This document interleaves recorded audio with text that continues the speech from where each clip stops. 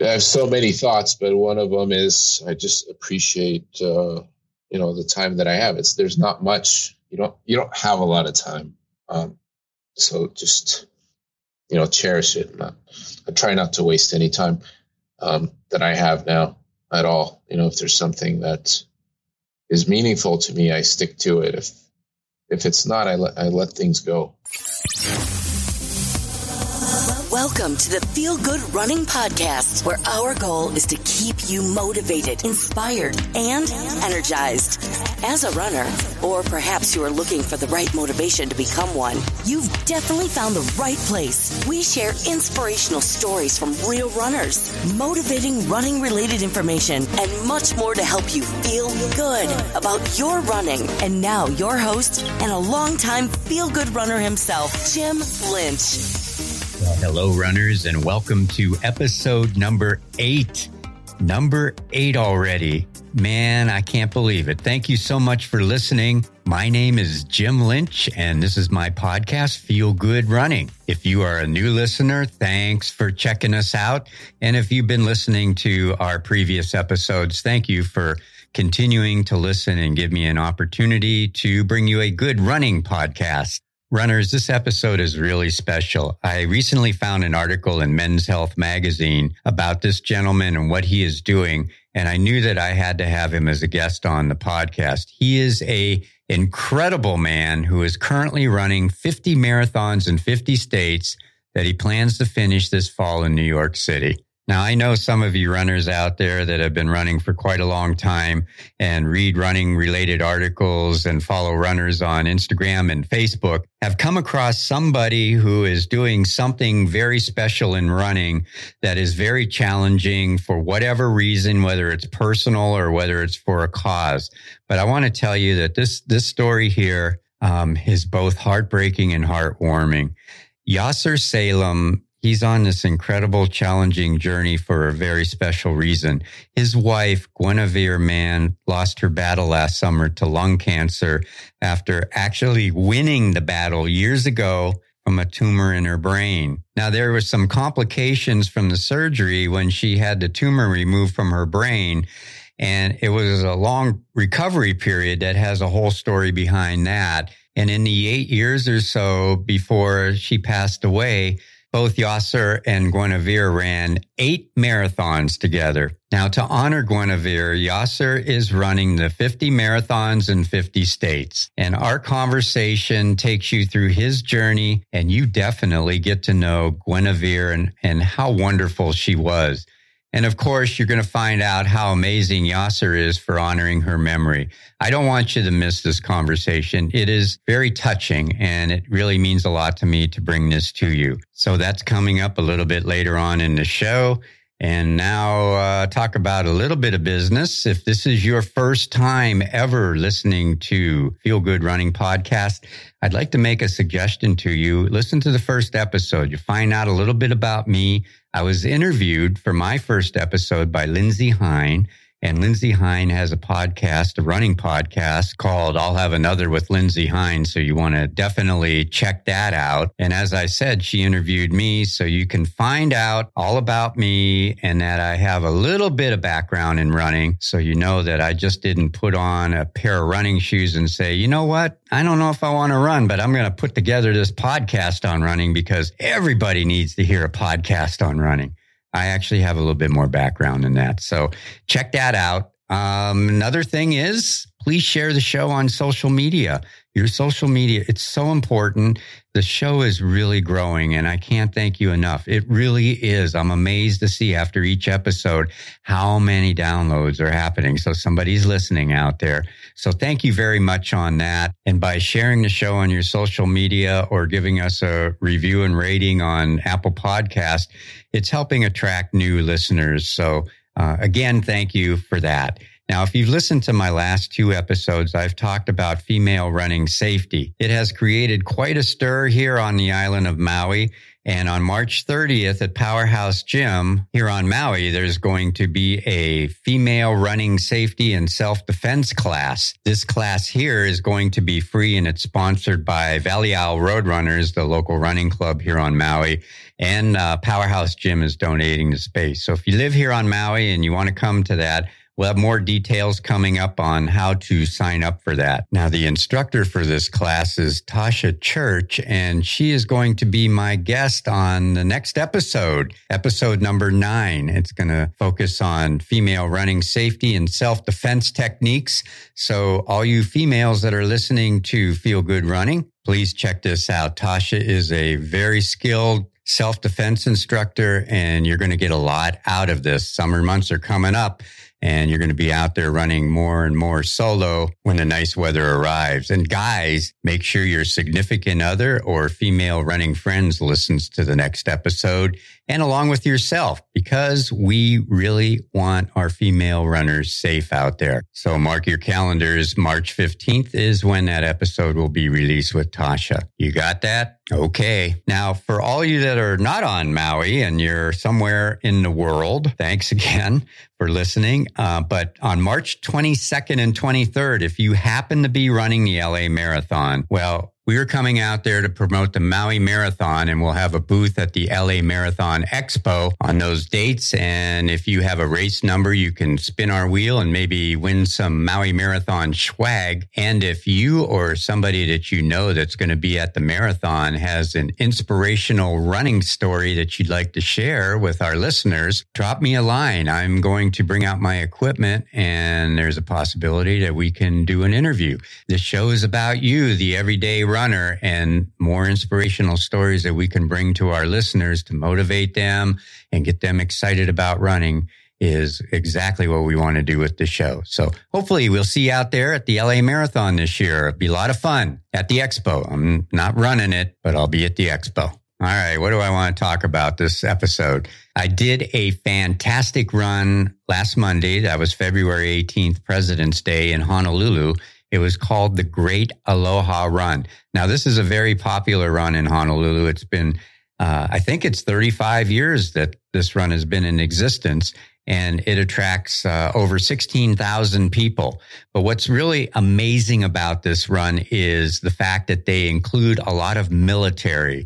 It runs right by Pearl Harbor underneath the Nimitz Highway, and you have the Marines, Army, all of these fine servicemen and servicewomen running with all of us civilians, and it's just an amazing experience. And the real cool part of the race is you finish running into Aloha Stadium. The finish line is right in there. And if you're an NFL fan, that is where they used to do the Pro Bowl, but they don't do it there anymore. But there is a rumor that they may be bringing it back. It's a big stadium, and they have the big screen up, and though you can't see yourself as you're running across the finish line, everybody else can, though they have no idea who you are because you're with 16,000 people. I just wanted to share that with you.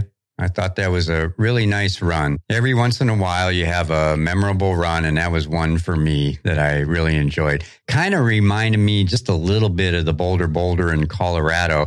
Boulder has about 50,000 people, which is much larger than this one, but same principle. You end up in CU Stadium at the finish line, and just a fun day. And I wanted to share that story with you. All right, let's move on here and talk about running shoes. Yes, running shoes. I know it is the most important piece of equipment that you will buy as long as you are a runner. We don't have to invest a lot in running, but running shoes are extremely important, and there's a gazillion of them out there. If you're a new runner and you're wearing some old sneakers, please go somewhere. If you have a local running store, please go there and get some good running shoes or order them online. Whatever you have to do, get some good running shoes. It will really enhance your running and save you from potential frustration down the road with aches and pains and possible injuries. So if you've been a runner for a while, you know the drill. You went to your local running store and you tried on some shoes, and you finally found that one pair of shoes that you really liked, whether it was Asics, Saucony, Brooks, New Balance, whatever. And that one model of that brand of shoe. And it was a match made in heaven. It fit your feet perfect. You felt so comfortable in those shoes, and you start running in them and things are really going well. And then they bring out the next version and that messes everything up.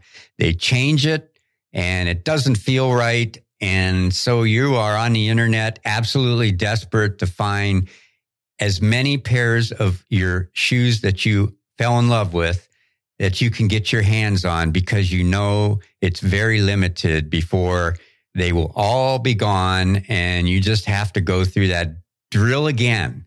And it drives me nuts. I've gone through so many different brands and so many different models of shoes in all my years, and every single time they come out with the new version, and it's always different. Now, right now, my shoe of choice is the New Balance Fresh Foam 1080s. I absolutely love these shoes.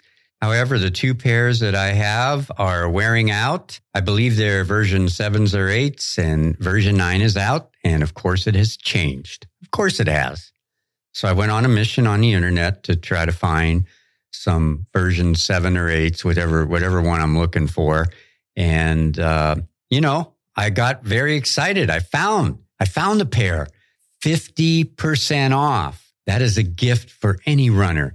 And so I started the ordering process and going through the different portions of it, clicking, and it got to the shoe size. And of course, they had just about every size except for mine. Always happens every single time. So I've been testing the waters for a new pair of running shoes, but haven't found anything yet. Now, can you imagine living someplace that doesn't have a running store or a sports store? So you have no opportunity to go try on shoes, test them out, and purchase them. Well, on Maui, we have no store, no running store, no sports store. Now, we do have one store that sells Hoka 1-1s, and is it Hoka 1-1 or is it Hoka One? I don't know what they're calling them now. Anyways, you know what they are. If you've been around running for a while, you've heard of the Hokas. I've never tried them, but people seem to like them. And then there's a gentleman that is selling Ultras here on the island. Those are the zero drop shoes. And I have been thinking about trying them. Well, he comes to some of the runs and he'll let people try them on and see how they feel. And he sells them out of his CrossFit studio. He has a CrossFit studio here in Kihei. So at some point, I'm going to give it a shot and try them out, at least take them for a test run, and if I like them. But where I buy my shoes is Roadrunner Sports. I love buying shoes from this company. And the reason is that they have a phenomenal return policy. So there's a thing that they have online. It's called Shoe Dog. And it's basically, they step you through a couple things. You answer a few questions. You get a grocery bag from the grocery store, brown paper grocery bag, and you wet the bottom of your feet and step on them.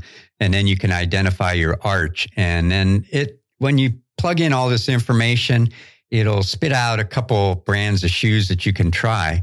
And I've ordered them from Roadrunner Sports in this fashion through Shoe Dog. And it's a 50-50. I've hit good 50% of the time. But the good thing is if, you're wearing them and they're just not working for you, you can return them for full credit. I usually don't get the credit. I just try another pair of shoes. So that's one of our opportunities here, and it's free shipping, and I usually get them to you in about 3 days. Well, they have something new coming out. Actually, I think it's already been implemented in some of their stores on the mainland. It's called the 3D Fit Drone, which is supposedly will scan and measure your feet to find out the best possible shoe for you. It takes about 6 measurements, like your heel width, foot size, length, width, arch height, instep. And I think this process takes about 10 minutes. And then it comes up very accurately, from what I read, on some choices of shoes for you. So you can go then and shop till you drop. So if you have a Roadrunner store in your area, I know San Diego, that's one of their major flagship stores, and it's huge. They probably have implemented the 3D Fit Drone feature at that store. So give it a shot. But like I mentioned already, shoes are really important. So find your right shoe and don't get discouraged. Just be prepared that when you find a shoe that you love, when the next model comes out, it's going to be different.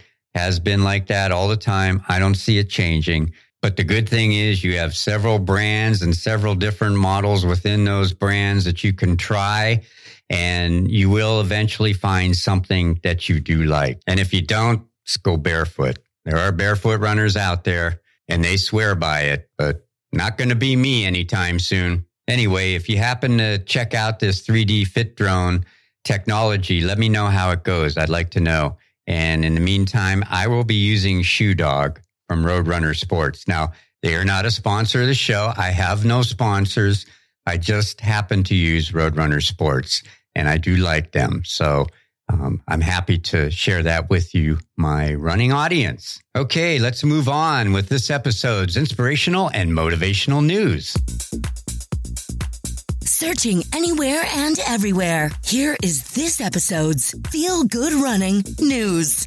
Well, I had this story sitting on my desk for a few months, buried in a pile of papers, and I just found it and remembered it. 19-year-old Ida Ria of Japan, she's won my utmost respect. Last October, she was competing in a marathon relay and was roughly in about 6 miles. And as she was heading towards the checkpoint to hand off the baton to her teammate, she collided with someone, fell, and broke her leg. She refused to give up and did not want to let her teammate down, so she proceeded to crawl on her hands and knees 250 meters, that's a little under 0.2 of a mile, on the hot and burning asphalt. Of course, she did more damage crawling since her hands and knees were scraped up and bleeding. Well, as she was crawling, spectators cheered her on and a news crew filmed her every move. And as she crossed the finish line on her hands and knees, bleeding and in pain, she handed a baton to her teammate. She was later checked out by doctors and come to find out she was crawling on a fractured right tibia. Now, Ida's team did not win the marathon relay, and her teammates were very supportive and amazed at her persistence. That day, she won the respect of everyone. The mind is amazing, and that's what kept Ida going. She had that never give up attitude. I've seen that in many runners, including myself. If you have an attitude like that, it's really going to take you far in running and in other aspects of your life. Now, at my website, feelgoodrunning.com, in the show notes, I have a link to this incredible video of Ida crawling to the finish line. It's really amazing, and you're going to love it. I've watched it about 5 times, and it blows me away each time. So take a few minutes, go take a look at it. It will definitely give you motivation when you feel like you're getting a little bit lazy. Thank you, Ida, for being such an inspiration. And finally, this next story is really bad. I know, I'm sorry. There's actually a point to this. Sarah Heights runs around her town of Tuttle, Oklahoma. Now, there's nothing unusual about running around in your town. We all see runners running all the time in our own towns. So much so that runners are kind of like window dressing, mostly unnoticeable. But not Sarah. Not a chance. She turns heads. Why, you say? Well, guess what? Her running buddy happens to be a goat. Yes, a goat. And not a Tom Brady-like goat. This is a goat, G-O-A-T, a 4-legged animal. Penny is a 1.5-year-old Nigerian dwarf goat and is the family pet and is apparently very attached to the Heights family. One day, as Sarah started her run, she noticed Penny chasing after her. Well, she sent her home, but it happened a few more times, and Sarah finally said, "What the heck?" and let her run with her and her dog, Daisy. Well, Penny must have caught the running bug because she just kept running, and now she runs 3 or 4 days a week. She can run a solid 4 miles before getting tuckered out. Sarah said she gets quite a bit of attention when running with Penny. People slow down, wave, and give the thumbs thumbs up. Oh yeah, when Sarah wants to keep going, Penny will turn around and run home. She actually knows her way back home. Now, Sarah's been running for about 6 years and has run the Oklahoma City Memorial Marathon back in 2013, crossing the finish line at 4 hours and 57 minutes. She's actually training now to run it again later on next month and hopes to do it in a better time. She said up until race day, she'll have her furry crew running alongside her as she trains, at least for part of her long runs. Because what better motivation is there to smash a workout than have a goat and a dog running with you? Well, normally to get your goat is to annoy someone. In Sarah's case, by getting her goat, that certainly makes her happy. Now, that wasn't too bad, was it? And now it's time to welcome this episode's very special running guest. All right, it is time for this episode's special guest, and indeed, it is very special. As I mentioned earlier in the show, I saw an article in Men's Health magazine on Yasser Salem, and he is doing 50 marathons in 50 weeks and in all 50 states. Yasser is doing this for 3 reasons. First, and most important, in honor and memory of his wife, Guinevere Mann, who he lost last summer to lung cancer. He is also on this journey to bring awareness to cancer and in support of the Guinevere Mann Foundation. This is a longer conversation than most of the ones that I've done so far, but all of it is important to this very heartbreaking but heartwarming and wonderful story. You will learn what a wonderful and talented person Guinevere is, and the incredible love Yasser has for her and all that he is doing in honor of her memory and to help others. We recorded this conversation over 2 days, and about 45 minutes into it, there's a slight audio change. Nothing major, but just wanted you to be aware as you were listening. So here is my conversation with a very amazing man, Yasser Salem.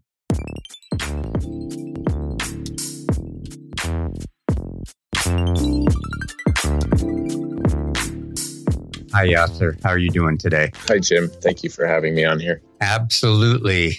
I got my latest edition of Men's Health magazine, which is the January-February edition. And towards the front, there was a small article about you and what you are doing. And you're about, I would say, 10 marathons into it. But before we get into any of that, it was a story behind why you're doing this that really touched me. And so I reached out to you and wanted to know if you'd come on to my podcast, and you did. And so I really appreciate it. Thank you for coming on. Thank you, Jim. So let's go back because this is a really, really good story, and our listeners really need to hear it from the beginning.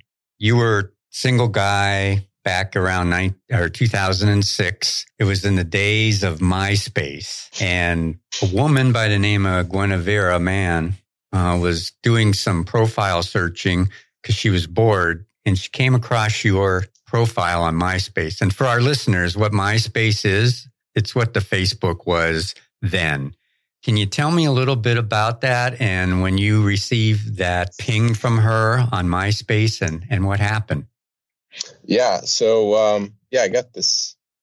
I was traveling at the time in the Caribbean, and I got this random message from another user on MySpace, a really beautiful woman. And, I immediately thought, this must be one of those spam type of, emails that I get every once in a while. But then I looked at her email and she said, "Hey, you look really interesting, and I would love to be your friend. I'd love to meet up with you."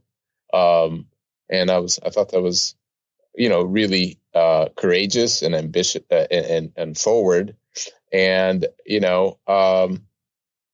and then I dug into her profile. I realized she was a real person, and not only was she a real person, she's the kind of person that I would want to meet. And we had exchanged a few messages back and forth, and started to get to know her a little bit better. And I realized she wasn't too far away from where I lived. And then once I got back to New York City from the Caribbean, we met up, and we hung out for a little bit, and then we set up a date. And we had a 6-hour date, that first date. And the first place I took her was the Professional Bull Riding Championship in Madison Square Garden. And then we went to a few other places, and it just went on, and we were inseparable from that moment on.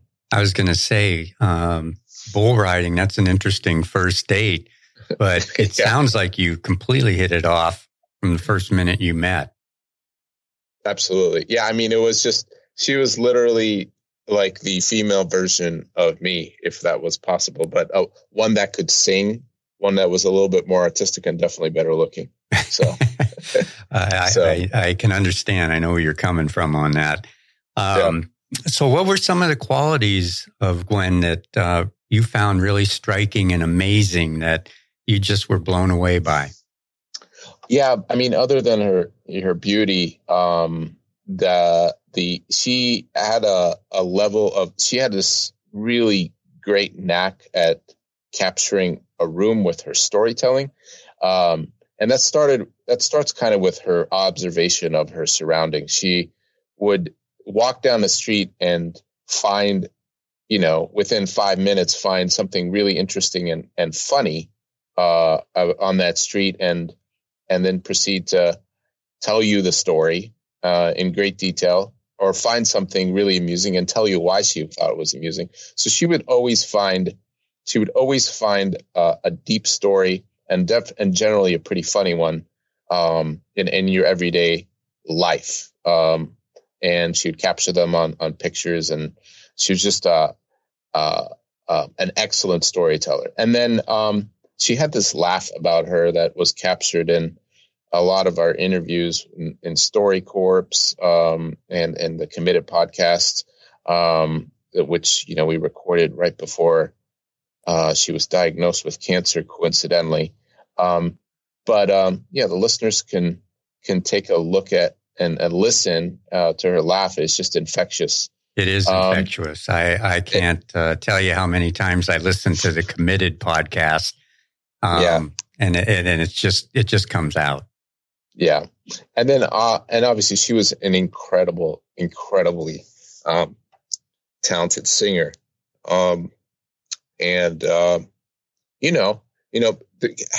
Being a great singer and a great storyteller, you put those two together, and she came out with some pretty incredible pieces of work. She has some of her songs already released and out there, but she was working on this album. I don't want to get too far ahead, but she was working on this album, and I released the first single just right before I ran the New York City Marathon last year, which was the kickoff of the 50 and 50 marathons thing that I'm sure you're going to get into in just a second. So there's the rest of the album that I will be releasing for her this year. I think it's her greatest work, and I'm happy to fulfill that dream for her. I know she's paying attention somewhere, and she's listening, and so I want to do that for her. I absolutely believe that. When I dug deeper in looking at your story and all the stuff that you originally sent me, all I could think of, I came up with the conclusion is that you both met for a reason. And that reason is apparent. And as we go through the conversation here, it'll become more apparent that you two were absolutely meant for each other, because she needed you and you needed her. And I truly believe that she felt that you were a strong person to go through that. And then after that too. Yeah. So you were together for 2 years, had a wonderful relationship, and 2008, things changed a little bit. She started having some dizzy spells and progressively got worse. What was going on there? Yeah. So we, she would stand up and she would get dizzy. That's easily an easy thing to kind of write off, but there were multiple symptoms that she had that kind of worried me. And then, eventually she started having trouble seeing out of her left eye. And, so we went to her ophthalmologist, I should say. And she, the ophthalmologist basically has a window into your brain, and at least part of it, and kind of can give you a sense of what's going on back there. And we couldn't imagine what came next, which was she saw some inflammation on her optic nerve on both sides, and to her that meant there was something a little bit more serious going on. So she sent Gwen in for an MRI, and some of the initial thoughts before the MRI were she could have had multiple sclerosis or worse, a brain tumor, and it ended up being a brain tumor, a pretty big one, about the size of a tangerine. It's called a meningioma. If you had to pick a brain tumor to have, that would be the one. And that's basically a tumor that grows on the meninges, so on the outside of the lining of the brain there. And it was on the base of the skull, so it was sitting on her optic nerve. That's what was causing her the kind of like the things that she was seeing, and when she would stand up, she would lose her balance a little bit, and she was a little fuzzy. And so at least we knew what was up at that point. We figured out, she had to get this taken care of. It had to be removed. There was no way around it. And, within less than a month of her diagnosis, she was scheduled for brain surgery. And she had her brain tumor removed. How long of a process was that? The actual operation? The operation took the good chunk of a day. She was in the morning, and we didn't see her till much later in the afternoon. She came out of it not completely. She was clearly suffering some kind of memory loss and several symptoms that were really concerning to us. But, when you open up the skull, things do tend to happen, and it's not a perfect science. There's always a risk. Right. And, she got better, but when she first got out, she couldn't remember anything past, I would say, 30 seconds to a minute. We had these signs all over her bed, and she would look at one sign to her left, and then turn to her right and read another sign, and then turn back to her left, and she would not remember what that first sign was by that point. But we went through a battery of tests and analysis, and trying to figure out what was going on. And she basically, had a mini stroke when she was on the operating table. The tumor was entangled with several blood vessels, and there was no way around it. And it's a miracle that she didn't have a worse situation than what she did. Right. I think isn't it what she had called anterograde amnesia? Exactly. Yeah. So in essence, she would have trouble forming new memories.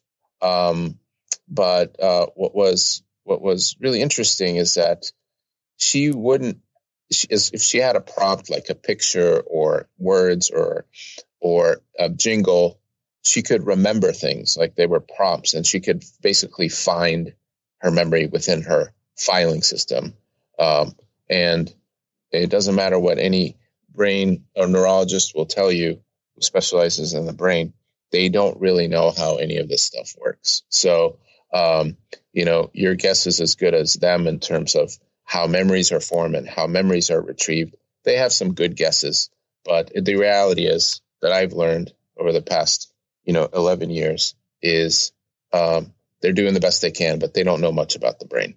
They know just enough that, they can help out sometimes, but understanding how memory is encoded and retrieved is definitely not something that they know much about. It's a very complicated organ. Right. Yeah, absolutely. So, she was a musician. She is a musician and a writer and a creative person. And so what we discovered is that is her music seems to have been completely unaffected by her anterograde amnesia. So not only would she remember her old songs, but she could write new ones and remember them without any trouble. And she went through excellent rehabilitation programs at NYU's Rusk Center and Mount Sinai's Phase 2 program, both here in Manhattan. And, she had a team of neurologists and neuro-oncologists that were guiding her through the whole thing. And, I was her advocate, and I was, I even left my job for a few months just to dedicate myself full time to getting her back up and running. And you have to remember, we'd only been dating for 2 years or less than 2 years at that point. And we were completely dedicated to each other at that point where, she was worried that I was like any other guy might have left her. But that wasn't even a consideration in my mind. We were together, we were bonded, and we were taking care of each other. That's why it comes back to the point that you were definitely meant for each other. Yeah. And I certainly understand that. Now, in the anterograde amnesia, I read somewhere that the memory kind of stays intact for up to 2 years prior to the surgery. Anything back in the days before that stays quite intact. Was that the case with Gwen? She seemed to start remembering more and more and more as, things progressed, and her memory got better. And we measured it through, neuropsych exams. So there were objective tests, and she just kept getting better. And then anecdotally, I could see, her work at school and her just a way that she lived everyday life. I saw her every single day, and, we would plot things out on these online game programs like Lumosity and whatnot, where, I would check in every 3 months. She would love those games. So she would play them whether, we were checking on her progress or not. It was just one thing that she did. She worked out her body and she worked out her mind. And I could see that kind of progression, whether it's before the 2-year mark or after the 2-year mark.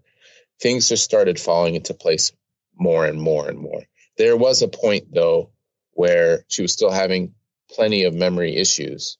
But the tools that she had in everyday life, like Google Calendar or, her notebook or her note card or me or her jingles or her just, she was surrounded by tools and she was taught how to remember things. And I would always remind her, if she got down on not remembering something, and I would always tell her everybody forgets. And, for example, if I didn't know that you and I had this discussion on my calendar, I might not have remembered the exact time, or I might not remember, certain details to get this call or this podcast conversation ready. I mean, it's not something, I don't remember my entire work calendar for the next week. And I certainly don't remember much about what I did in work in the last week. And I would always remind her that people don't remember details such as what you ate for breakfast 3 days ago. I think everybody would have a hard time answering that question.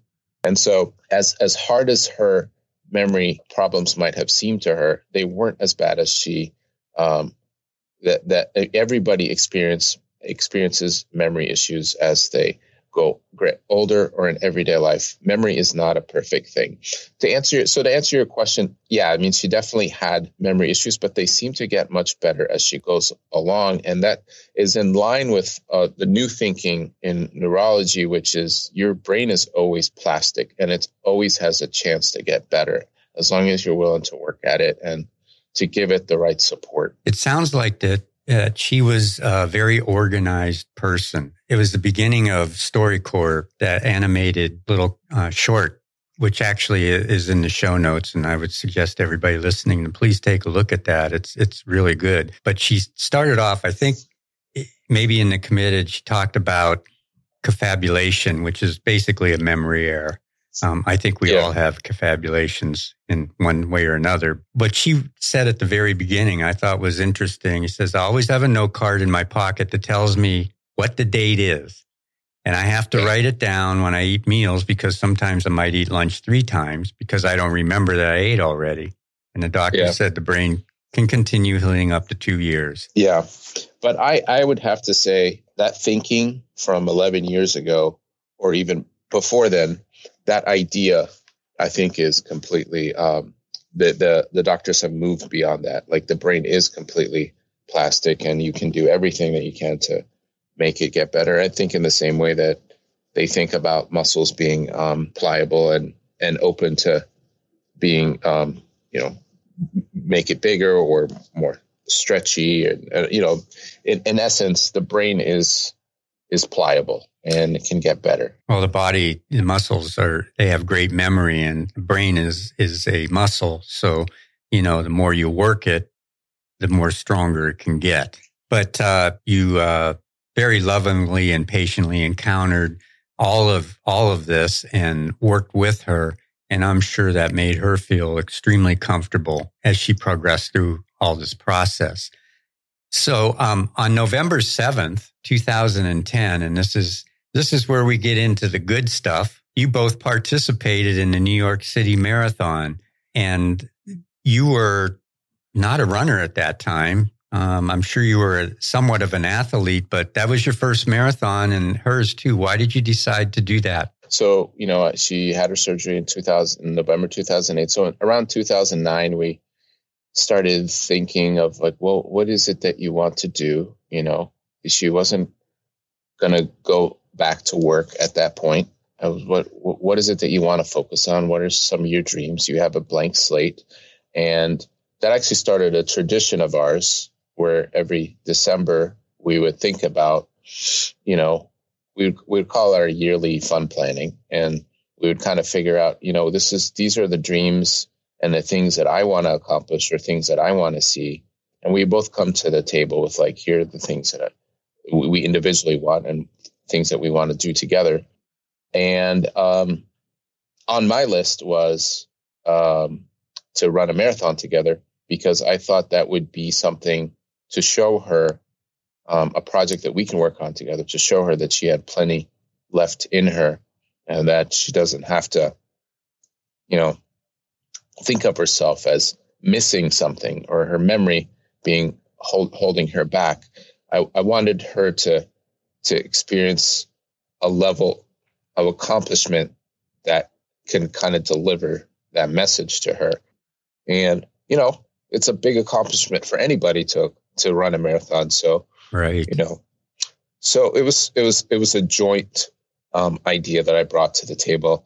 And interestingly, before she had her brain tumor, and I do remember having a few discussions with her about running, because we had run 5Ks or 10Ks at the most, and asked her if she ever wanted to step up to a marathon. She said absolutely not. She would never run a marathon. But after her brain surgery, and things were framed a little different, and she saw things a little different, and we thought this was this massive undertaking, which it was. And so within a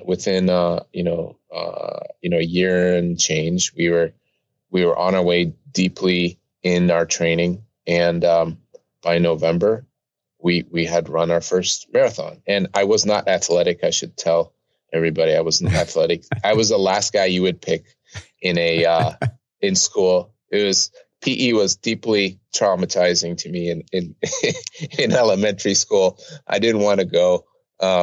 You should not pick me on a team. But then, I got better at riding a bike, and I loved riding bikes before I ran the marathon. And after I ran the marathon, it actually opened up the doors for both of us for bigger and wackier things to do after we had accomplished that one big goal in 2010. I'm right there with you on the PE in school. Yeah. I was the last person anybody would ever think would be some sort of an athlete. Yeah. So it's amazing. But running, you get into later on in life. when you get older, because you're ready to accept that painful challenge that you have in front of you. Interesting, when you ran, you did it in 5 hours and 43 minutes, the first one. And during it, you tricked her a little bit to not look at the mile markers. And she asked you how long you've been running. And you said about 10 or 15 minutes. Right. That's true. That's absolutely true. And that's just a testament of, you're if you turn off your logical side of your brain, I noticed that your body will just do what you want it to do. You can put yourself in a different mental space altogether. And if you're ready for it, you can run a marathon and not even realize it. You know what I mean? So what I'm trying to say is, she was capable of so much, as long as she turned her negative or the idea that a marathon was this incredibly huge thing that lasted for hours. It's really a matter of mind over matter. And so I gave her as much of that I could. And I thought that was a way that seemed to work with her, which is, it's fine. You are as refreshed as you feel, it's not 20 miles in, it's just 10 or 15 minutes. For all of us, I wish it were that easy. It is very hard. I agree.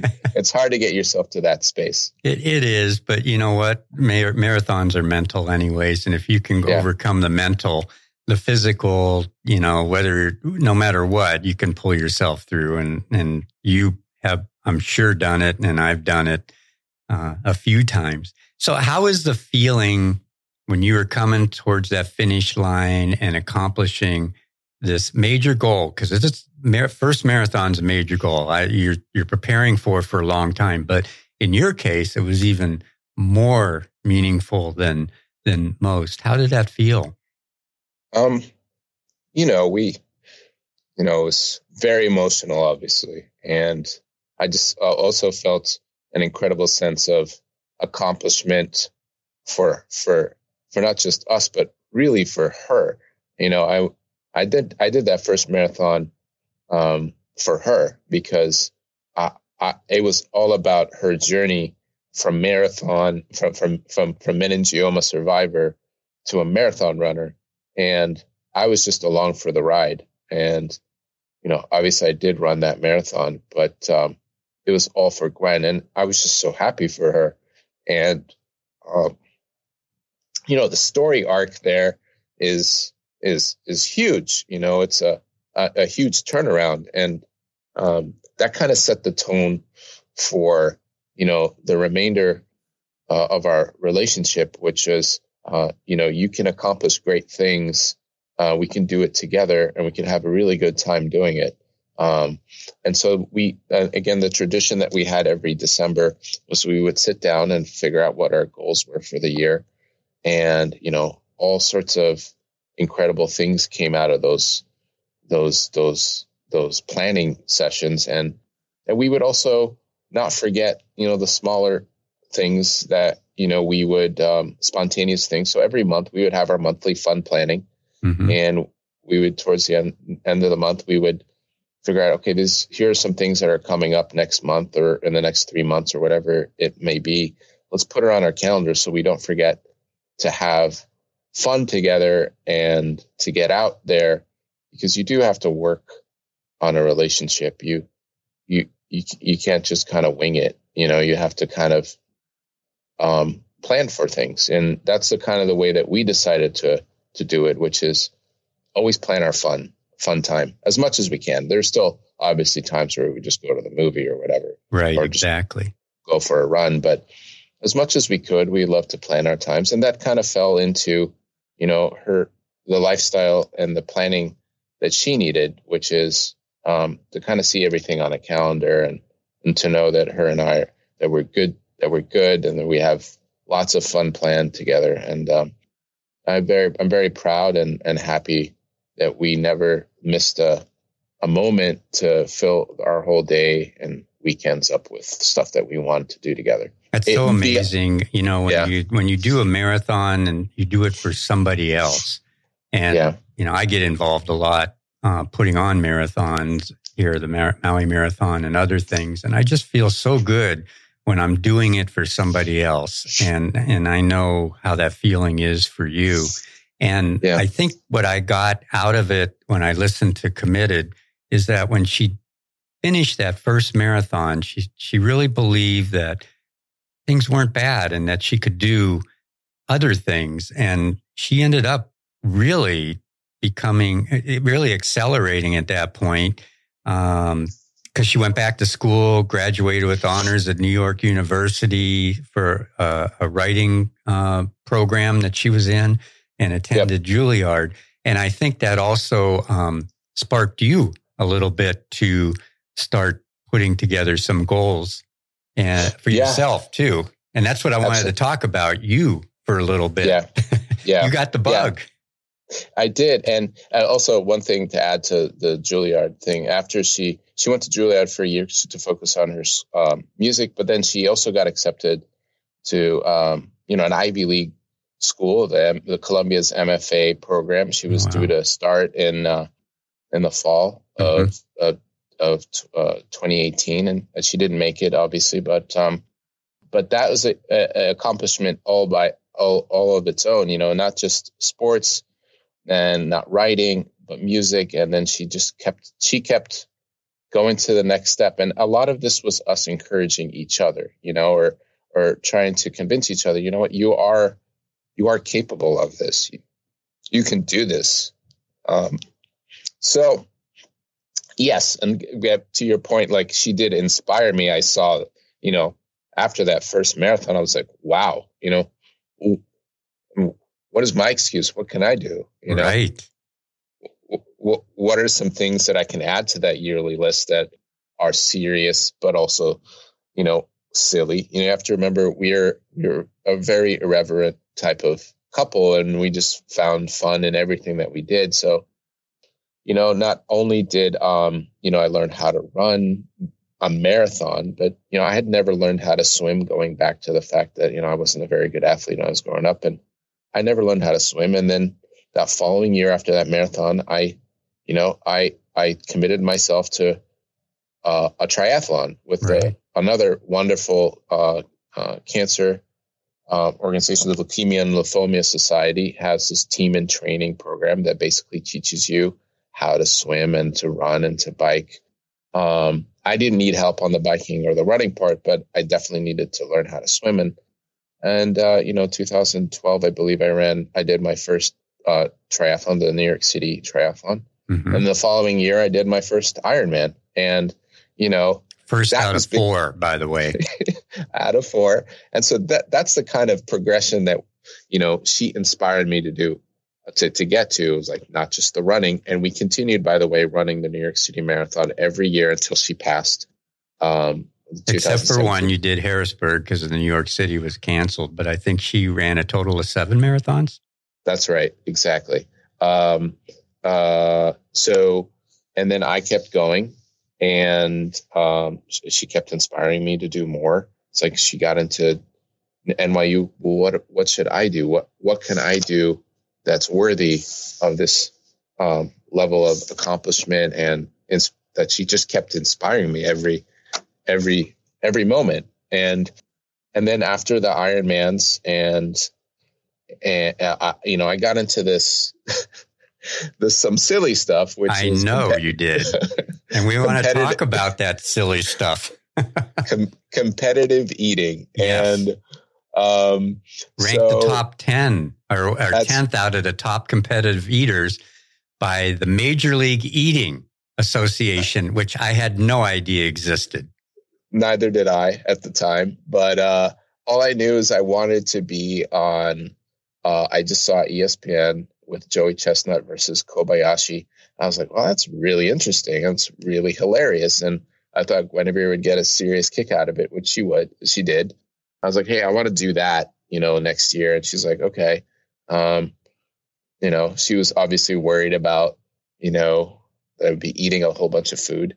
And it's really not that at all. I mean, like, you do eat while you're at the contest and whatnot, but it turned into,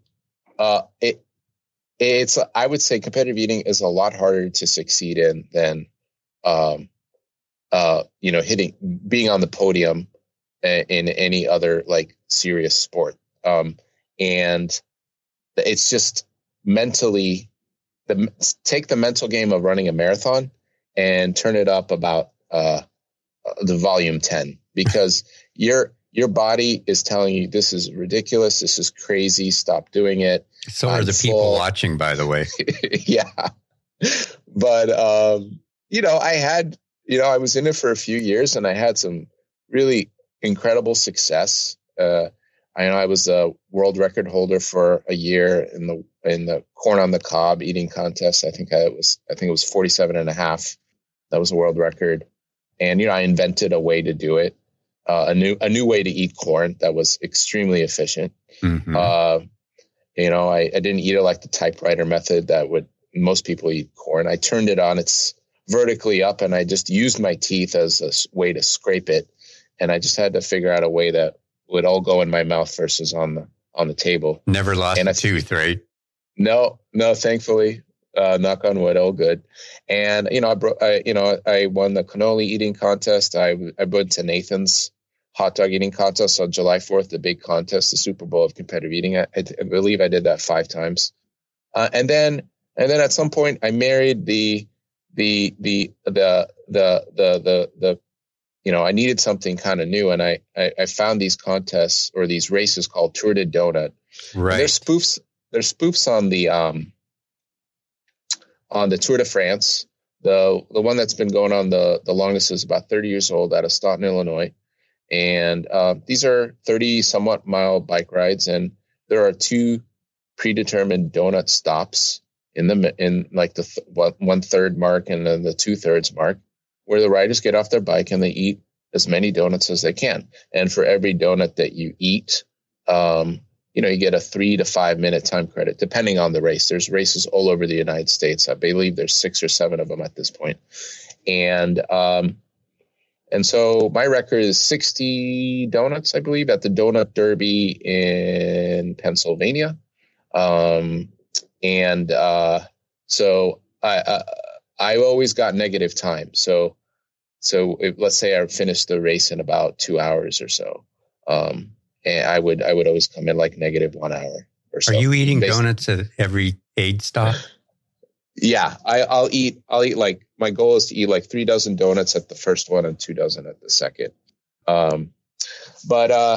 So those are the kind of things like serious and silly that Gwen inspired me to do, not just running marathons, but then, I learned how to swim and I became an Ironman athlete, triathlete. And then, as competitive eating, but then that also opened the doors up to Tour de Donut. And then I just kept going. I did retire from competitive eating and the Tour de Donuts last year.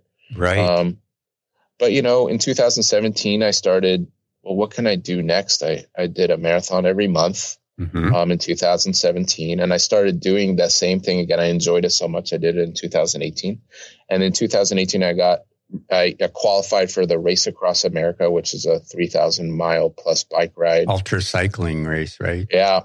And I started hitting the podium at that point. I won my age group, and, these are the things that Gwen inspired me to do. And it all goes back to that original fun planning year, after she had her brain tumor. Like, what can we do? How can we enjoy our life and thrive? And whether it's something serious and mind opening, like going to school again, or is it running a marathon, or something silly like competitive eating? That's the way we approach life. That's the way we enjoyed it. And we continue to inspire each other. So you're now retired from the sport of eating completely. That's right. Well, it was a fun time. It was good. And I'm able to see it in a perspective of, it was one of the cool, fun things that Gwen and I got to experience together.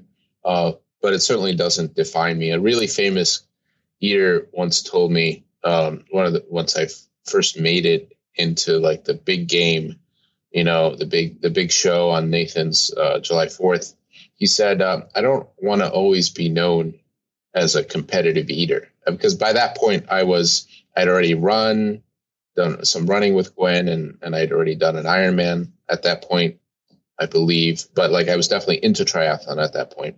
And so he kind of recognized that, and he realized that, I wasn't focused on just one sport.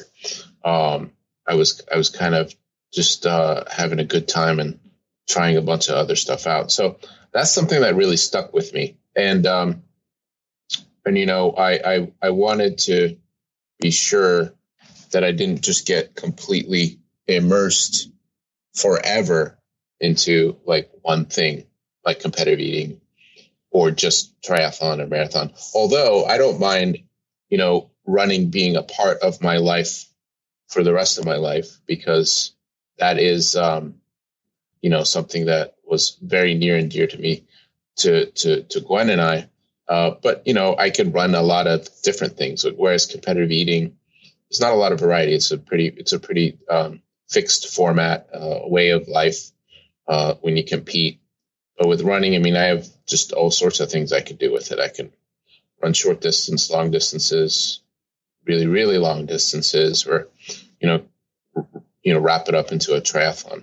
Right. It almost sounds as if you're, a comparison would be an actor who's pigeonholed into a specific character that can't get out of it and move on to different type of acting characters. Absolutely. And, it's really addictive. Like competitive eating, you're in the spotlight for, as big as it gets, on ESPN, and millions of eyeballs are on you. And it's fun, and people think it's hilarious and interesting. And so that's kind of hard to walk away from. But, I had made a decision a couple years ago that I was going to walk away at some point. I was just trying to find the right time. I had made that decision before Gwen had passed, and that was going to be my last Nathan's last year. But obviously that didn't happen. Well, that segues into my next question, and that's 2018. It started out, in your words, really great. You bought a house, and we're looking forward to a great year based on your December goals. But in the spring of last year, when you recorded that Committed podcast, just after that, things changed. Can you tell me about that? Yeah. So, Gwen I was always hypersensitive to anything that Gwen was experiencing, like health-wise, and we were always on top of everything, and I she had MRIs on her brain every 4 months or so, just to make sure she was good there on her brain tumor. So if it didn't, we're making sure it was not growing at any kind of rate that we should be concerned about. And it never grew, which is great over that course of time. We always shopped and ate organically and had filtered water, and we were very careful and exercised often, ran marathons, obviously. But then we were blindsided by some symptoms that Gwen was having, and it was right after she had a physical, and she was completely asymptomatic when she went in for a physical earlier that year, and she started having some pain in her side, and I insisted that she go and see a doctor, and she did, and it took a couple visits to different doctors before, somebody gave her a CT scan of her abdomen. And that kind of showed that she had some troubling spots on her liver. And that, our world was thrown completely upside down at that point. They thought maybe it was metastasized from some other part of her body. It looked like cancer, but they weren't sure. Completely unrelated to the tumor. Completely unrelated. And then, once we got that news, within a day, I was, insisting to our doctors that we needed a full body PET scan at that point. We needed to know exactly where this was. That was our doctor's recommendation. They needed a full body to see where this cancer potentially it was coming from. And normally a PET scan is not something you could just walk in and get like the same day. But, I was pretty insistent, and we got in the next day, and then it revealed that she had lung cancer, and it was pretty far advanced, as most lung cancers are. When you discover them, you just are asymptomatic generally, or, they might be symptoms that you can kind of chalk to just general, cough or something like that. And that's the scary thing for everybody who's listening, is that, and it's not just a scary thing, but like you do have the power to do something about it. And in our case, we had to move very quickly, and we being at stage 4 means that the cancer has advanced beyond where the original tumor was, and it's spread to different parts of the body. In Gwen's case, it was her liver and the surrounding tissue, and then a little bit on her spine, and it did not spread to her brain at that point. We went to we were at the best hospital, one of the best hospitals in the world for cancer. That's Memorial Sloan Kettering. Mm-hmm. They were on it. They did everything they could. She was hospitalized after that diagnosis, though. She descended into worse condition, and we had to hospitalize her for a little bit because the pain in her side had gone to a point that she had acute symptoms at that point. It was almost like it just felt like the cancer had been found out, and then it just kind of okay, well, let's now that I've been revealed, let's turn it up a notch. And that's the way it felt like to me. Very aggressive. It was relentless. And so she was hospitalized for a bit, 5 days or 6 days. And then she got out, and then we immediately, the thoracic oncology team there was on it, and, they put her on chemotherapy and immunotherapy. They ran a barrage of tests to try to figure out what the genetic markers of this thing was. Within a month, we had those results. By that time, she had gotten her second round of chemo, and she was hospitalized again a couple more times after that point. And then finally, within 2 months, less than 2 months, 5, 6 weeks, 7 weeks, she was diagnosed on May 27th, and she passed away on July 22nd. Very aggressive. I've heard stories of other widows and widowers young widows and widowers in my situation that, their loved one suffered for, 18 months, 2 years, just fighting and fighting. I don't know which one's better, honestly.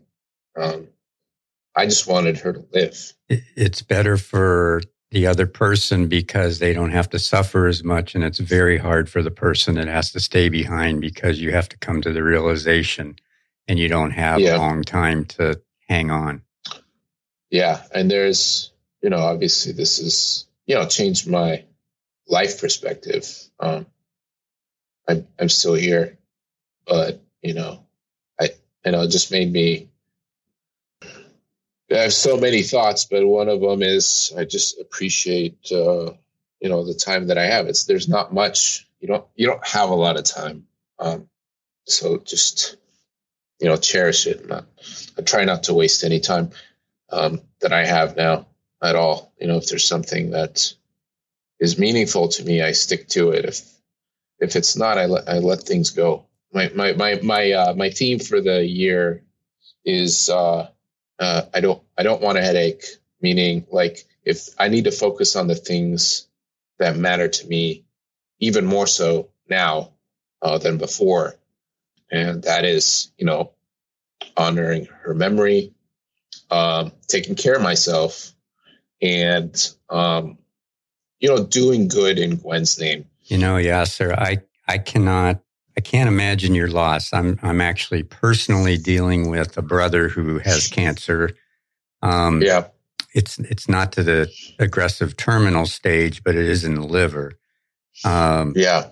And I've had a few friends. I think when we were first talking, I talked to you about my friend that passed away from a brain cancer, and he was phenomenal. Yeah. He was in his 40s. And it's very, very hard.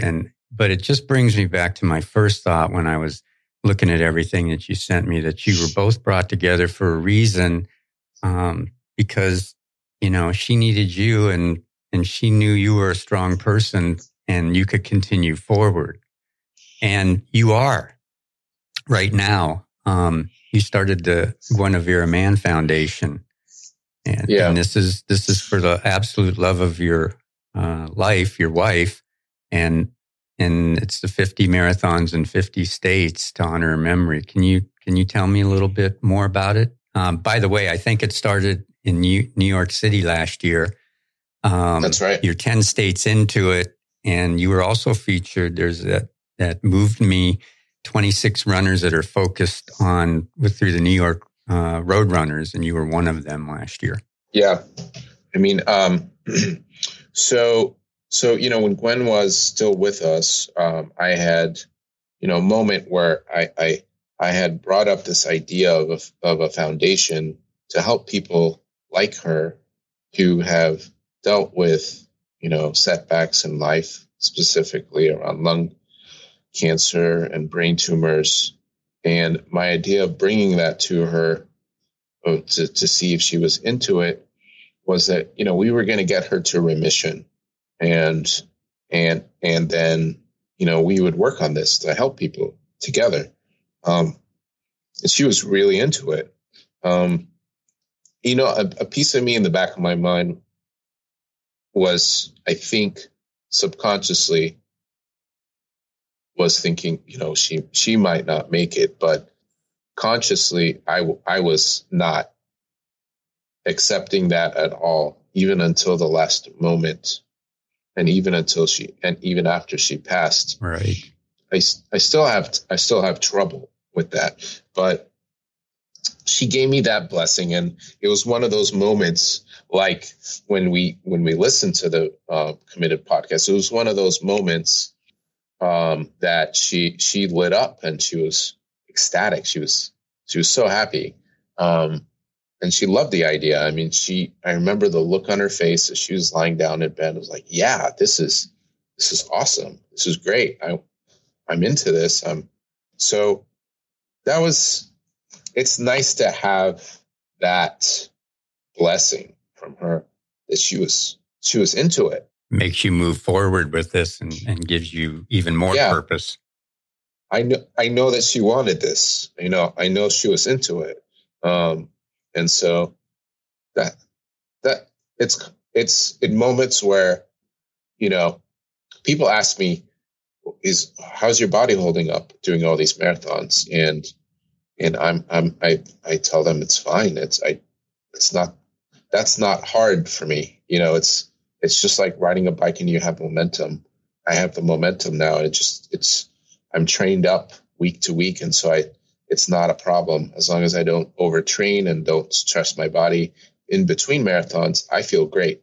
And I have a history of doing that, these types of multi-marathon events back to back. And in a way, you don't have to train as much because you're running one every single weekend, just about. And so you're kind of peaked up on your training. So you're just doing a few maintenance miles in between. Exactly. So like 3, 4, 5 miles in the middle of the week, if even 5, 3 to 4 is kind of like my jam, Tuesday to Thursday. I'll throw in a couple days of weights if I feel like it, but I certainly don't beat myself up about like a long run in the middle of the week. That's not happening at all. 3, 4 miles just so I feel my legs and I feel stretched, a lot of stretching, a lot of massage, like I get a foot massage after every race because my feet are the parts that kind of need the most love after these races. But backing up to answer your question, Jim, so I got the blessing from her in July, and she, passed away. And then I went into Texas, where I live in New York City, but my family and where I went to school is in Austin, Texas.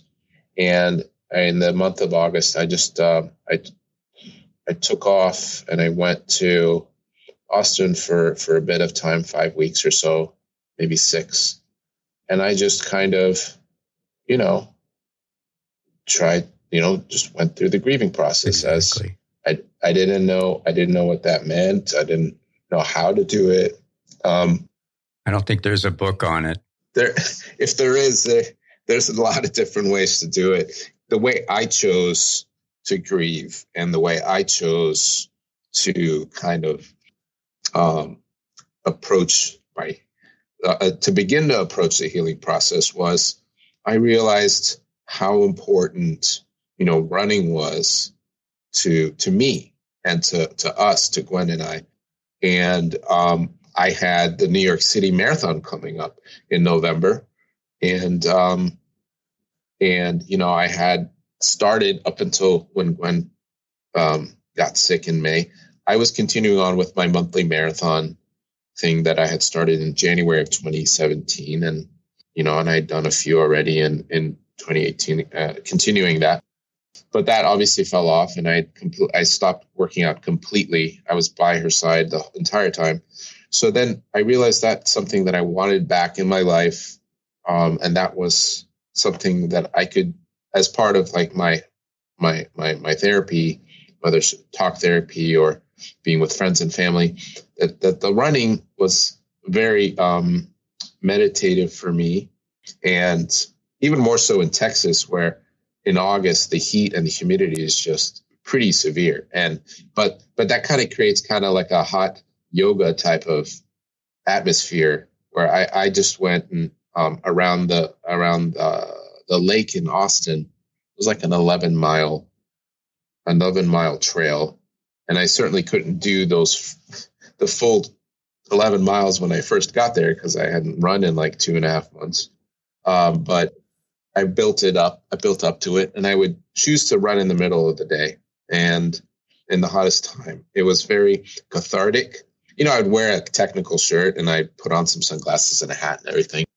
But I mainly wore the sunglasses and I wouldn't listen to music. I mainly wore the sunglasses because I was working through my emotions. So I would more often than not be, pretty emotional as I'm running and cry.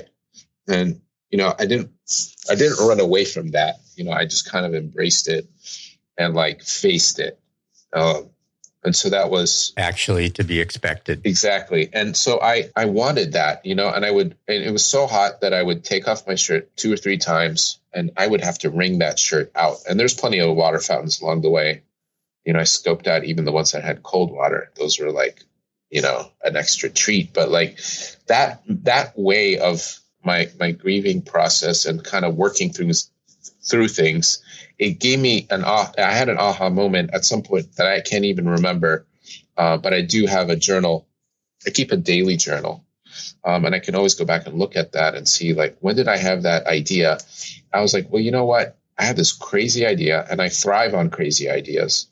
And why don't I take this multi-marathon idea up a notch, marry it with the foundation, use that and take it to such a high level that it would get me excited. And to me, that was, I want to run a marathon in every single state in a year. I knew that would get like some attention. I do work in media. Right. You're with Rodale? I'm with Hearst, and we acquired Rodale early last year, in 2018. So we do have a lot of the Rodale titles here now. Some of my favorite magazines. Mine too. Yeah, Runner's World, of course, Bicycling, Women's Health. So I embraced that idea of like I can be myself, doing this crazy idea of running everywhere, while at the same time driving this message home that there's this foundation. This is who Guinevere was. This is important to everybody, your health. And this was a vehicle for me to tell the story. Seems like it covers every aspect. Yeah. And I love that stuff. I love I love efficiency, and I love to do three things. I love to get three things out of one thing. That's kind of what I always try to find. Like I'm running because it's therapy. I'm also running because it's going to attract attention to the foundation. And I'm running in Gwen's memory. So, those are three different things, and I get to do all of that. And I get to fundraise. That's it just inevitably will attract enough attention, and to help people realize that, you should go ask your doctor if you even have like an inkling that something's wrong, or even if you don't. Like, I honestly think everybody has lungs. You should have them checked often. Once a year would be my choice. It just seems logical to have a check-in. The best technology that we have right now to scan for lung cancer is a low-dose CT scan. Mm-hmm. And that is, quick 4 to 5 minute scan of your chest. And you can uncover other things. A CT scan is the way to go. There's been studies on it. Over 40,000 participants participated in this study to compare the difference between X-rays and CT scans. And the study concluded that low-dose CT scans was currently the best way right now to look for, pre-cancer or any kind of cancer in your lungs, because it's better at detecting tissue, looking at tissue versus X-rays, which is really for bone. I think I know what your answer will be, but for many listeners, and I am going to be absolutely guilty of this too, people don't do this because they're afraid of what they may find out. Yeah, I know, and I don't fault anybody for that idea. But there are other barriers for people. I mean, it's just not easy to go to your doctor and ask for something and then wait and have it scheduled and then come back again and get that CT scan. And then it's kind of a pain, of course, to go through all that process. If you feel fine, as Guinevere did, to do that. And so I think there's a place for people. I mean, I don't know what how to solve that right now, but I've been attempting to, meaning what I mean by solving, meaning like changing the standard of care. That's a really big thing to change. And also the technology behind detecting lung cancer is evolving pretty quickly. And I'm very excited about what's on the horizon. But as of right now, you kind of have to deal with what we have. And so I'm trying to, through the foundation, lower those barriers for people. And the way we're doing that is we're in really active discussions right now with forming alliances and partnerships with radiology leaders to bring these low-dose CT scanners to marathons. And we have a few on the schedule that we want to be at right now. And we're just furiously working through all the details. It's a major undertaking. First of all, they cost a lot of money. But these scanners, you can basically transport a CT scanner on site. They require a lot of power and they take up a lot of space there. They package them up in these flatbed trailers. So, your standard flatbed trailer. Right. So that I have to move those there. They're the size of a bus, and the power, you have to get power to these things. You can't just plug it into any spot. I mean, we have to bring generators out there. And then there's a whole slew of details that we're working through right now related to, we have to have a hospital partner so we can align with, HIPAA requirements and just logistically, like figuring all this out. And this is what we're committed to. It's not just I'm going to actively scan 50 to 75 people a day at every Run Expo that we're at. And that's about the number that we expect to scan, 50 to 75 people for each expo day. Right. So if there's a 2-day, I can do 100 to 150. And that's impact. We want to do this 3 to 4 locations along the 50 and 50 route. As a beta test? Yeah. So we can understand, like, how do we scale up from there? Like, how do we make this work? Let's learn how to make this work, to form the alliances, to get a proof of concept up and then like make it bigger until, we have new technology on the horizon. that's coming very short. If somebody has a scan, what is the step? Do they get the scan and then the results, or they're sent to their doctor, or is it immediate? So, a radiologist on the spot can see things on the spot and kind of have a sense of where things are. But just because of the nature of, X-rays and CT scans and MRI offices, there's usually they're just back to back to back to back. So you don't generally get your results until a day later. You have a doctor's appointment, a follow-up appointment. And some people don't want to know those results right then and there. Right. Like you mentioned, and they want to have the right atmosphere to have that discussion with their doctor. And those are things that we're working on right now. We are not doctors, we are not experts, but we're committed to helping people detect lung cancer early. And so we're partnering up with all these people, doctors, cancer societies and groups to work out those details. And so in a nutshell, if you were to go to your doctor now and say, I want a low dose CT scan for any number of reasons, and I want this, and I need you to, here are my reasons why. I have a cough, or, there are guidelines on the American Cancer Society website and the American Lung Association's website that those are a little narrow, so there are, you have a right to ask for a scan, and your doctor is the expert. And if he feels it's appropriate, you should get the scan, but you can always push. If I might feel completely healthy like Gwen was, but I could have lung cancer myself, we all as can. Gwen did. Yeah. And so, that's the thing that I'm trying to really drive home is in the same way that breast cancer can just appear in a healthy woman without a regular checkups, and a part of your standard of care for women is to get your breast exam every year at a certain age. That's just what you do.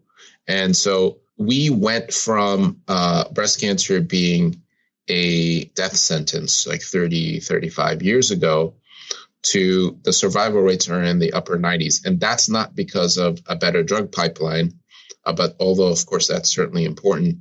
But the data shows that it's because of the standard of care changed. And because of the standard of care changing to early detection is important. Right. You have regular scans on a regular basis. You can catch it early.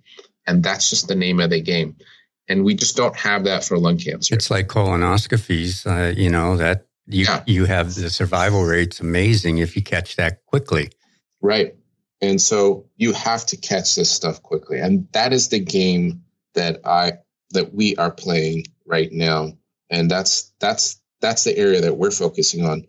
Drug pipelines have a place and they're doing amazing work, but that's not what we're doing here. We want to fundamentally change people's approach to lung cancer. And that is you have lungs, you should get them checked. Keep them, you're healthy, keep it that way. Right. Don't wait.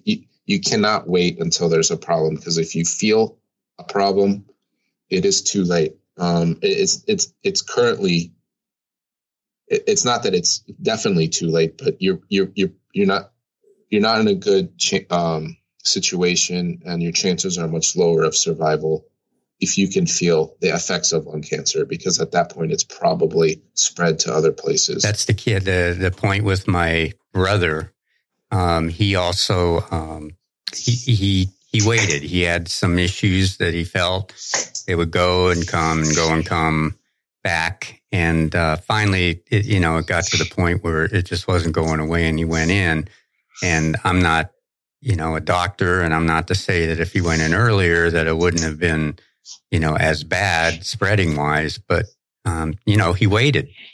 And, Right. you know, he's lucky because it hasn't spread past where it spread to already, but it did spread. Right. Yeah.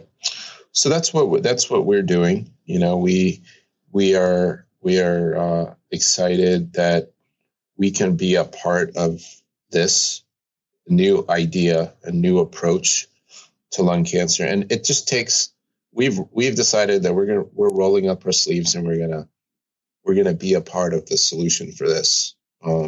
It's easy to just kind of, my easy approach, I could have just went on and grieved for the rest of either a year or however long it takes me to get to some sort of new normal.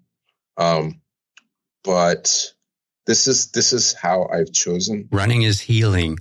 You know, it's healing when you're here, and it's healing if somebody leaves us. There's just so much. It's so much more than putting one foot in front of the other. There's so many things behind running that enhances everybody's life and gives it purpose. And thank heavens you had running, because that is where you are focusing your attention on, and that attention is going to get more attention for what you're out there doing right now for Guinevere. Yeah. And, you know, the feeling that I get when I run is like an antidepressant, and meaning I can face the deepest, darkest feelings that I have, but when I'm running, there's not the bottom can only get so low when I'm running, because I can feel the effects of the physical and emotional effects as I am running. It creates kind of like a emotional safety net for me, and I can kind of tackle things in a safer spot, a safer mental space. Right. But I can feel if I have not run for a while, it affects me. You know, I feel, you know, a little more down. I'm facing my thoughts a little like less with less weapons in hand. So meaning I can slay the dragon a little better as I'm running, as opposed to sitting down and facing my thoughts. I'm just kind of like at the mercy of these thoughts, and it's not a good place to be.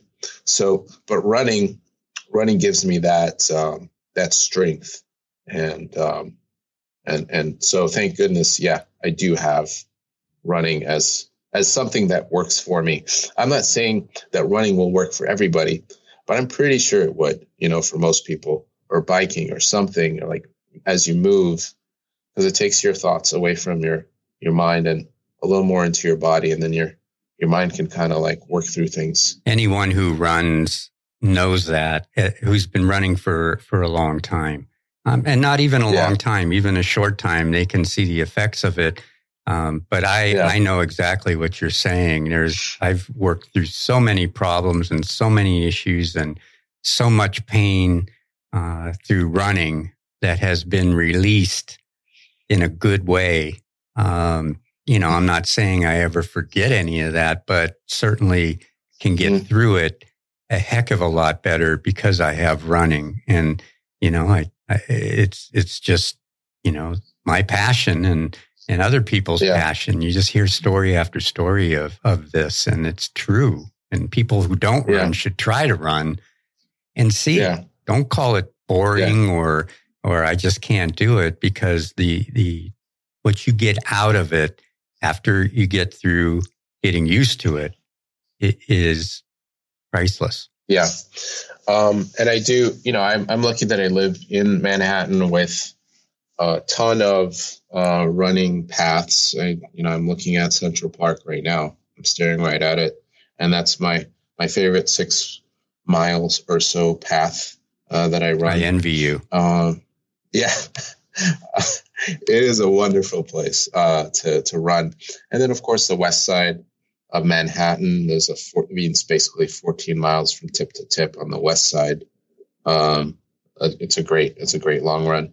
You can always swing around you can run to New Jersey over the over the Washington Bridge. You can run over the bridges to Queens, to Brooklyn. There's just so many. There's just it's an urban like wonderland for runners in New York City. And I've had the pleasure already, as you mentioned, to run. I think it was 9 marathons at this point. I'm running Phoenix this weekend. I counted 10, unless I'm. Oh, it might be. Yeah, 10. you need to get on top of this because you don't want to end up doing 60. And I've mapped everything out. Actually, all my runs. So I do forget that I have what number I'm at. I have to go back and look at my schedule sometimes. But I have this massive Excel sheet with everything that all my details that shows everything. So yeah, it might be 10. Probably. Unless marathonguide.com is wrong, but that's what I count. Yeah. Then you're right. You're absolutely right. So these 10 marathons that I've done so far, I get to see the, race directors like yourself who are like, you've picked like the choicest, routes for us. And I get to see these cities and I get to run on the best paths. And I don't even have to take a tour outside of running the marathon because I get to see cities, 26 miles of it around, I never, like, for example, marathon number 2 that I did in early November was Las Vegas, right? The Rock and Roll Las Vegas Marathon. I didn't even know Las Vegas had a downtown outside of the Strip. I had no idea. There was no way for me to, I didn't rent a car there. So I wouldn't have like taken that route to go explore, downtown Las Vegas, but I got to see everything. I got to see the earliest parts of Las Vegas, the glitziest part, the downtown, the suburbs. And similarly, when I went to Huntsville, Alabama, I changed my idea of what Alabama looked like, because I'd never even been there, Right. So yeah, I mean, every city that I've been to so far on this tour has been, it's nice to connect with the running community. We're all of the same tribe. And as you're going through all these marathons, your story is going to get more and more exposure. So you're going to meet more and more people. And yep. I know you said it took you, what did you say? 2 weeks to put together your whole 50-state schedule? Yes, it did. It took me 2 weeks. A lot of moving around, like Tetris pieces, like how do I fit in North Dakota and South Dakota now that I had to throw in Wyoming in this weekend? September and October are extremely busy times in marathons. They are. As I discovered. And December is not. And there's certain spots that are just August is completely empty with the exception of like a marathon the last weekend, I think, and maybe a marathon at the beginning. But for the most part, 4 weeks, those 4 weeks in August are fairly empty. I just can't find anything.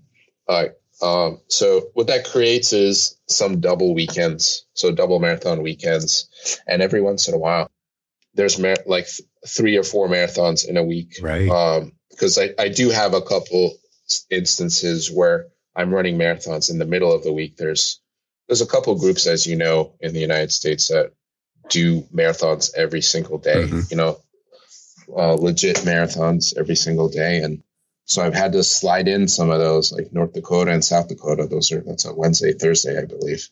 I have to look back, but I do know there's some of those. Maryland and Delaware are in the middle of the week.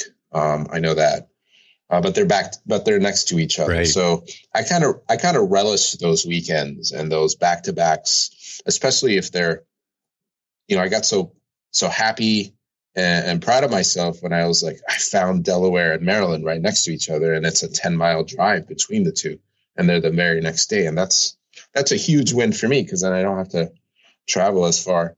Similarly, I'm doing Hawaii and Alaska a week apart, and sadly I can't do. I know ours is the same day as the Chicago Marathon, and I see that you're doing Chicago, which is fine. I highly recommend Chicago, and I would assume that You're doing Kona. I know that. That's a nice race. They got a brand new owner of that, and he's probably going to really boost that up to where it was before. So that'll be a nice marathon for you to do. I assume you're doing the Mare's Midnight Sun in Alaska. So in Alaska, great marathon. Yeah. So I'm really looking forward to that one. That's on June 22nd, and then solstice. So I'll spend like 3 days there. Yeah, exactly. So I'll spend like 3 days there or so.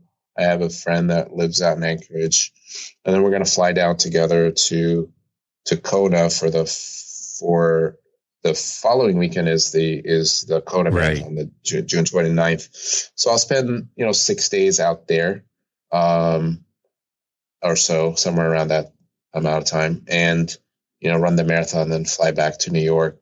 And I have one friend of mine, Ferdinand, who was a coworker of Gwen's and really good friend of mine. We became good friends. He's running 12 marathons with me, and he just happens to be in Hawaii at the time for a wedding, and he's running that one with me. I've seen some pictures of you and him I think on your blog, actually. Yeah, he's a really strong runner, and we're always kind of pushing ourselves. Thankfully we're evenly matched, and you don't get that. We both tend to get a little excited if we're not running with a pace group, so we try to make sure we run with a pace group so we don't wear ourselves out. We've learned that the hard way a couple times. What's your closing marathon, your final 50th? Officially it would be Boise, in Boise, Idaho, but that's officially 50. But I started in New York City 2018, and I'm ending in New York City 2019. But that would be technically my 51st marathon. Right. But I want to make a full loop and a full circle, and because the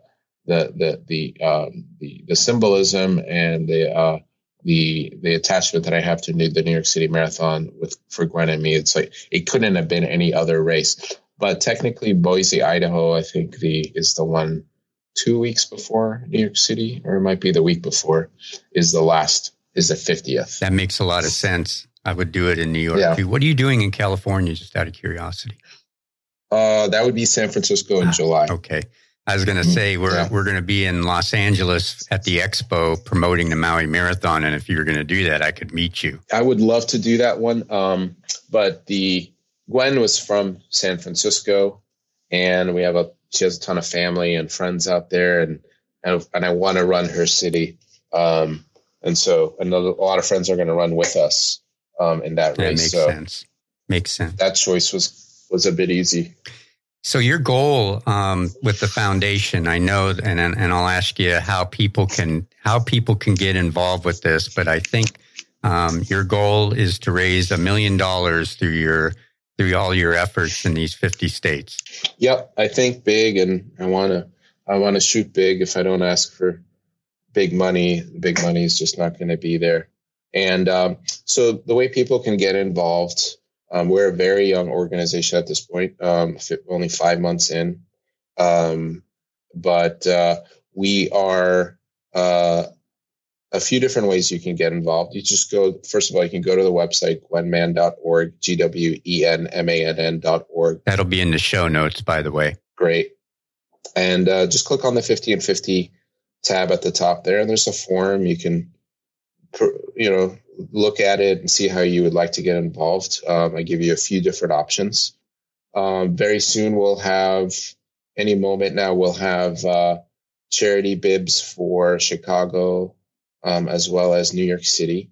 Those will be our two major fundraising vehicles. And if you just want to donate directly, I will happily take your money on.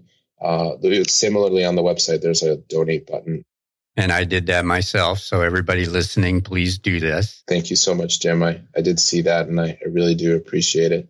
And all those funds go directly towards our scanning program. And it's just sitting ready to go. And when we activate at our first marathon, that's where we'll be dipping in and getting our money from. And you can volunteer at some of the races. Once we have a booth presence, We're working through those details right now and which races we want to be at. That'll be aligned with where our scanning station will be at. And then, of course, there's other ways that on that form, just take a look at, and we'll happily run with you. There's people that I've met up in Memphis and Huntsville and Jackson, Mississippi, that filled out a form, and I ran with them. And I'm just happy to meet with people. If you want to do a fundraiser at a local marathon or one of the stops that I'm going to be at, I'll happily do that. If you work in media and you want to talk about this on your show as well, or you want materials, we will have all of that. But right now, our main focus is getting the word out through the 50 and 50 marathons at all the stops that I'm going to be at, fundraising through Chicago and New York City charity bibs. And I will be posting, our team will be posting on the availability of those bibs shortly. And of course, we'll take your money directly. And I appreciate anybody supporting this cause. Do you have a Facebook page too, or Instagram page, something social media wise that people can go to besides the website to see what you're doing, to keep up to date with where you're at and what you're doing? Absolutely. Our social team is, we're on Instagram as Gwen Foundation, and just GWEN Foundation. On Twitter, we're Gwen M Foundation, GWEN, N as in Nancy, M as in Mary Foundation. And we're also on Facebook. We're a public page. Gwen Everyman Foundations is public, and we'd love to interact with you. We post videos and pictures and up to date on content on what we're doing in the 50 and 50 states. And every once in a while, we'll make some big announcement. We have a few coming up, and stay tuned on that. And as far as your schedule, where people can see which marathons you're running, just in the event that they're actually running that particular marathon the same time you are, where can they find that out? Yeah, on the full schedules on the foundation website, gwenman.org/50 and 50. That's 50IN50. And it's on there, every single one. So finally, Guinevere loved music, and you released one song off of her upcoming album, and you can get this on iTunes right now. And the name of the song is What I Can Be. How many songs are going to be on the album? 10 songs, and we'll release it later this year. I'm trying to find the right time for it.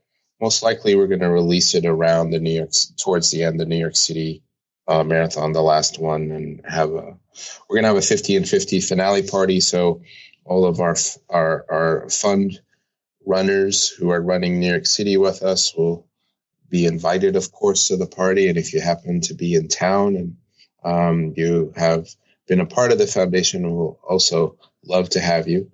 That will probably be that's my current thinking, is that we have a release party at the 50 and 50 finale party. That would be awesome. I'm going to put a link to the song, but at the close of the show, I'm going to play it. I got permission to play it so everybody can hear it. And I was able to discover another really beautiful solo. She was with a group called Rochambeau Jazz Sextet, and they did an a cappella song, and it's called I'm Calling You. And she was the featured solo singer, and it's beautiful. And I'm going to put a link on that, but you can find it on YouTube. Yep. She had a really powerful voice, really soulful. The kind of voice that gave you goosebumps. Right. So she was just extremely talented. Not just a singer, but she could pick up any instrument. Even in her last few days, as she was in the hospital for the last few times, a music therapist came around with a harp, and, played it for her. And then Gwen's like, well, can I play it? And she grabbed it and, just started playing, and it sounded pretty good, so she's just one of those, people, natural musicians that she gets it. She understands, how to just kind of wing it. She was she went to Juilliard for a bit. She went to the Berklee Music Institute, and, she was just naturally born a musician. That's fantastic. I mean, it's such a talent to have, and to be able to utilize that talent and express it is just amazing. And there's one other thing that I'd like to mention to those listeners out there, that on YouTube, there is the full celebration of her life, of Guinevere's life, but at the very end, for maybe 5 minutes or so, there's a beautiful collage of pictures that really show you who she is and her kind of her life. And I thought that was absolutely beautiful. And those pictures are just amazing. You really get a good idea of what an inspirational person that she was, and how much she meant to everybody. Yeah, she was incredible. She touched a lot of lives, myself included. She was the love of my life, and I just hope to continue to live my life in a way that she would be proud of, to honor her. Well, Yasser, you are an amazing person. You are just to be able to talk to you and know what you're doing in honor of Guinevere, your wife, and then to incorporate running with that is just amazing. And I wish you the best through all these states, and I'm going to be following you, and I'll every once in a while on the podcast, we'll put an update on there for everybody so they know what's going on with it. But I really encourage people to check out the show notes and to really support you in your efforts to raise money and also to raise awareness of Guinevere. Thank you so much, Jim, and thank you everybody for listening. I really appreciate having me on your show. Well, as you can see, Yasser is truly an amazing man, and I was so honored to speak with him. And I encourage you to go to the show notes. Please go there. There are links and pictures. You'll get to know Gwen if you go into some of these. And especially listen to the Committed podcast. That's very good. You hear both Gwen and Yasser talk about her brain surgery. And that was recorded in March of 2018. And very shortly after that, she was diagnosed with lung cancer. And please go to the link for the Guinevere Mann Foundation and donate a few dollars. That'll really help out. And of course, check out Yasser's running schedule. Since we recorded this, he has run 3 more marathons and even PR'd by running a sub-4 in Phoenix. Keep going, Yasser. You got this. Thank you for listening to this extended episode of Feel Good Running Podcast. Please share our podcast with your running friends and on social media, and give us a review if you can. Now we're going to close this out with a beautiful song that was written and sung by Guinevere Mann called What I Can Be.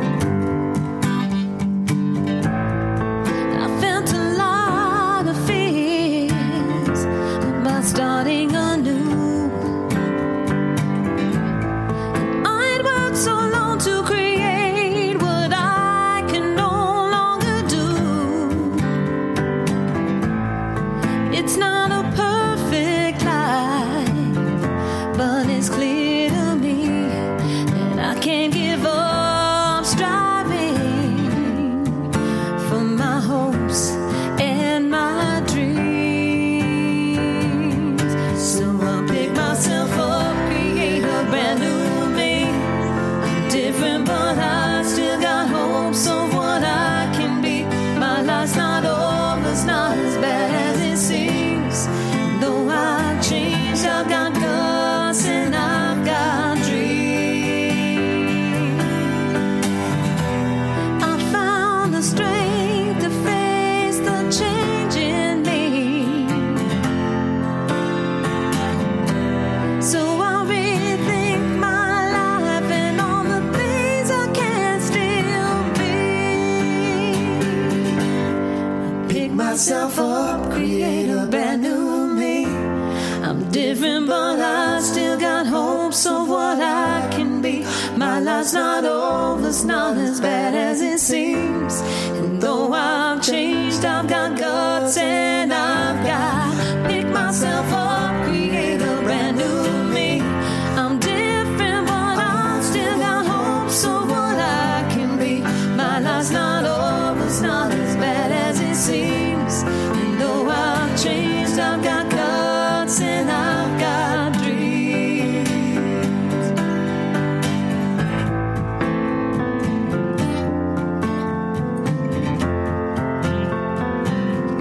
So I'll pick myself up. That's it for this episode. Thanks for listening. Please consider sharing this podcast with your running friends and spread the feel-good running vibe around you. Head over to feelgoodrunning.com to access all the links and resources mentioned on the show. Until next time, keep motivated, keep focused, and keep on running. It is sure to make you, well, feel good.